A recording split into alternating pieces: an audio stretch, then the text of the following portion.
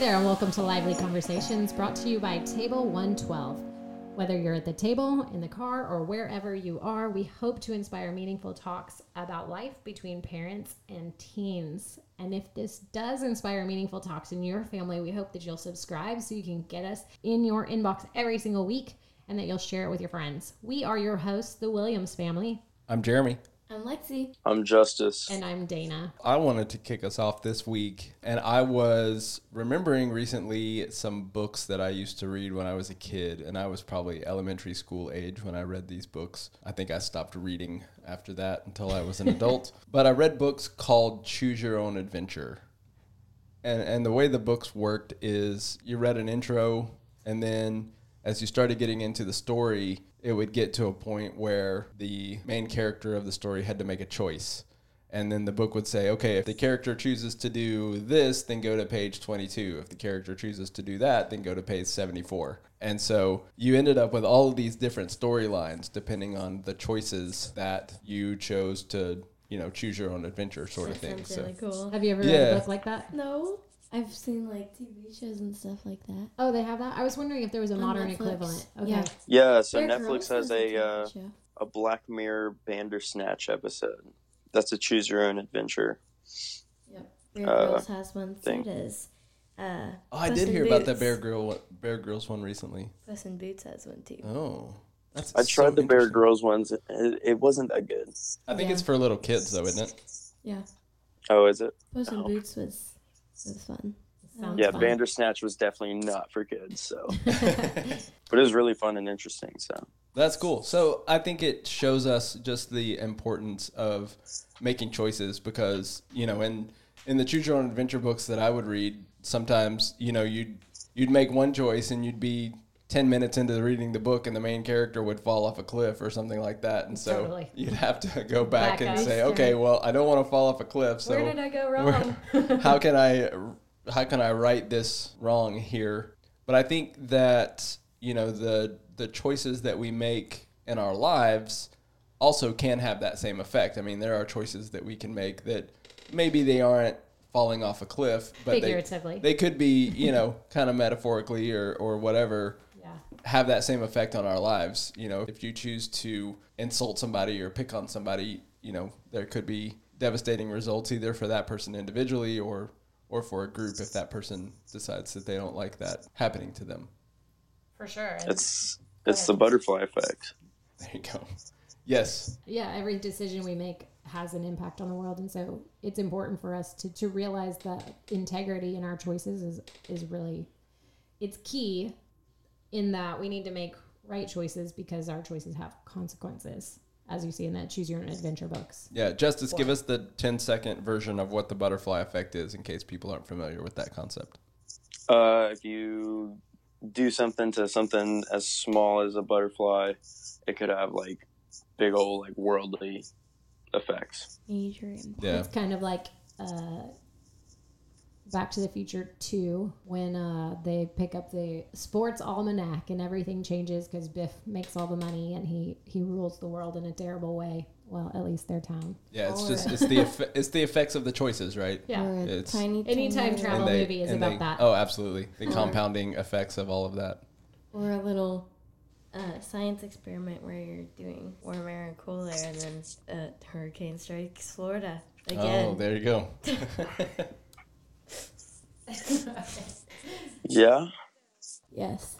So one of the things that I think about when I think about the choices that we make is the concept of integrity and how we are, responsible for our choices and that sort of thing. Dana, I think you have a definition for integrity from one of our favorite authors. Yeah, Brene Brown says integrity is choosing courage over comfort, choosing what is right over what is fun, fast, or easy, and choosing to practice our values rather than simply professing them.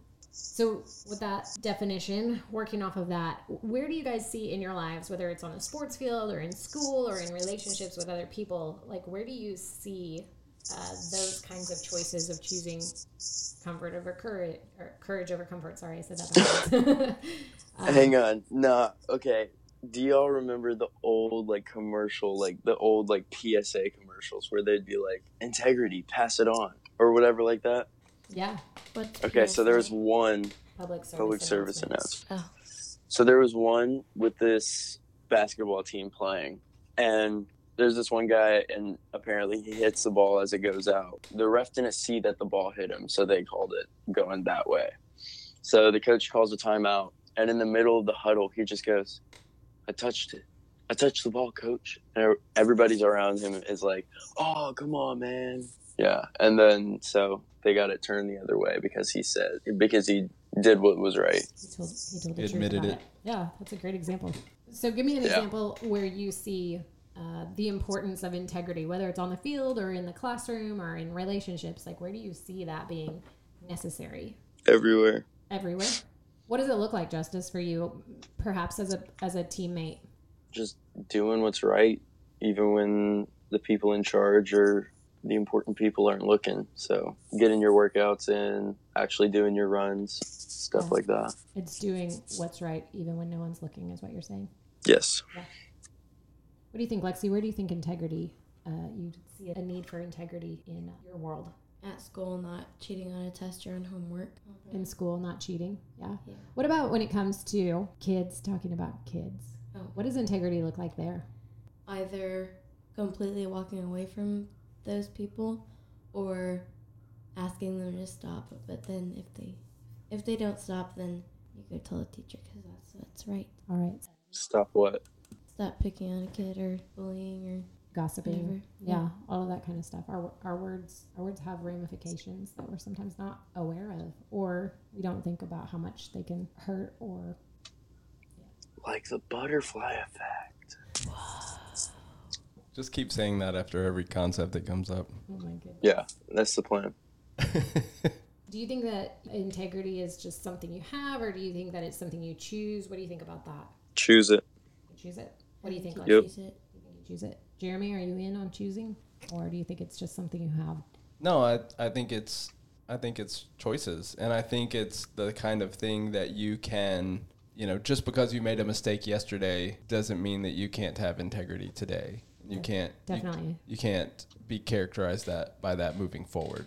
I think there's some concepts that we've talked about, especially for those of us who are adults, that that our parents talked about and probably our youth pastors talked about when we were growing up, with purity ideas and that sort of thing, that seemed to indicate that if you made one mistake, that was the it. end of your purity and you were therefore impure. But I think the idea of integrity takes us to a point of, I can have integrity today even if I made a mistake yesterday or that kind of thing. So I think that's what's important even about from, sorry to interrupt, No, even go ahead. from one moment to the next. You don't have to Yes. wait until tomorrow to get it right. Correct. Yeah. It's not like cheating on a diet where if I've eaten donuts today, I might as Jeremy well is eat the cake. biggest keto cheater in the world. Yeah. He ate bread today at Saltgrass. And then I had a sandwich. Oh. Anyways, Since when do y'all go out to eat? we were invited out to eat. So Marky Motzinger said this. Mark. Shh. Marky Motzinger said this. Integrity is not something that you either have or don't have. It's a lifestyle that we must intentionally strive for. And I think that actually points me to a few weeks ago when we talked about friendships and how we choose our friendships, and choosing friends who have integrity is important for making that one of our core values in our own lives.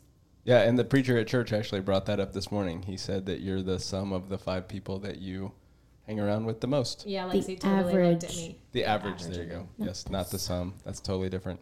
The sum Averages is- and sums are different, says the 7th grader. Are you the mean or the median? I am the mode. Ooh. I don't know what that means. Roll the tape.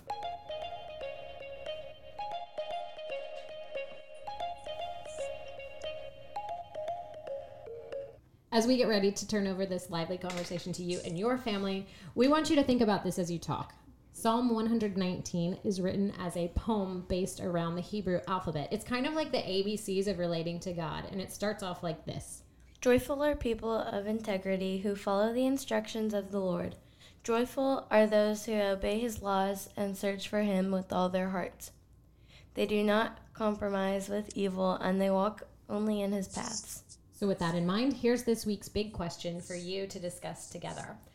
What is one area where you can choose integrity this week? Thanks for listening. We'll see you next week. Bye. Ciao. Let's get it.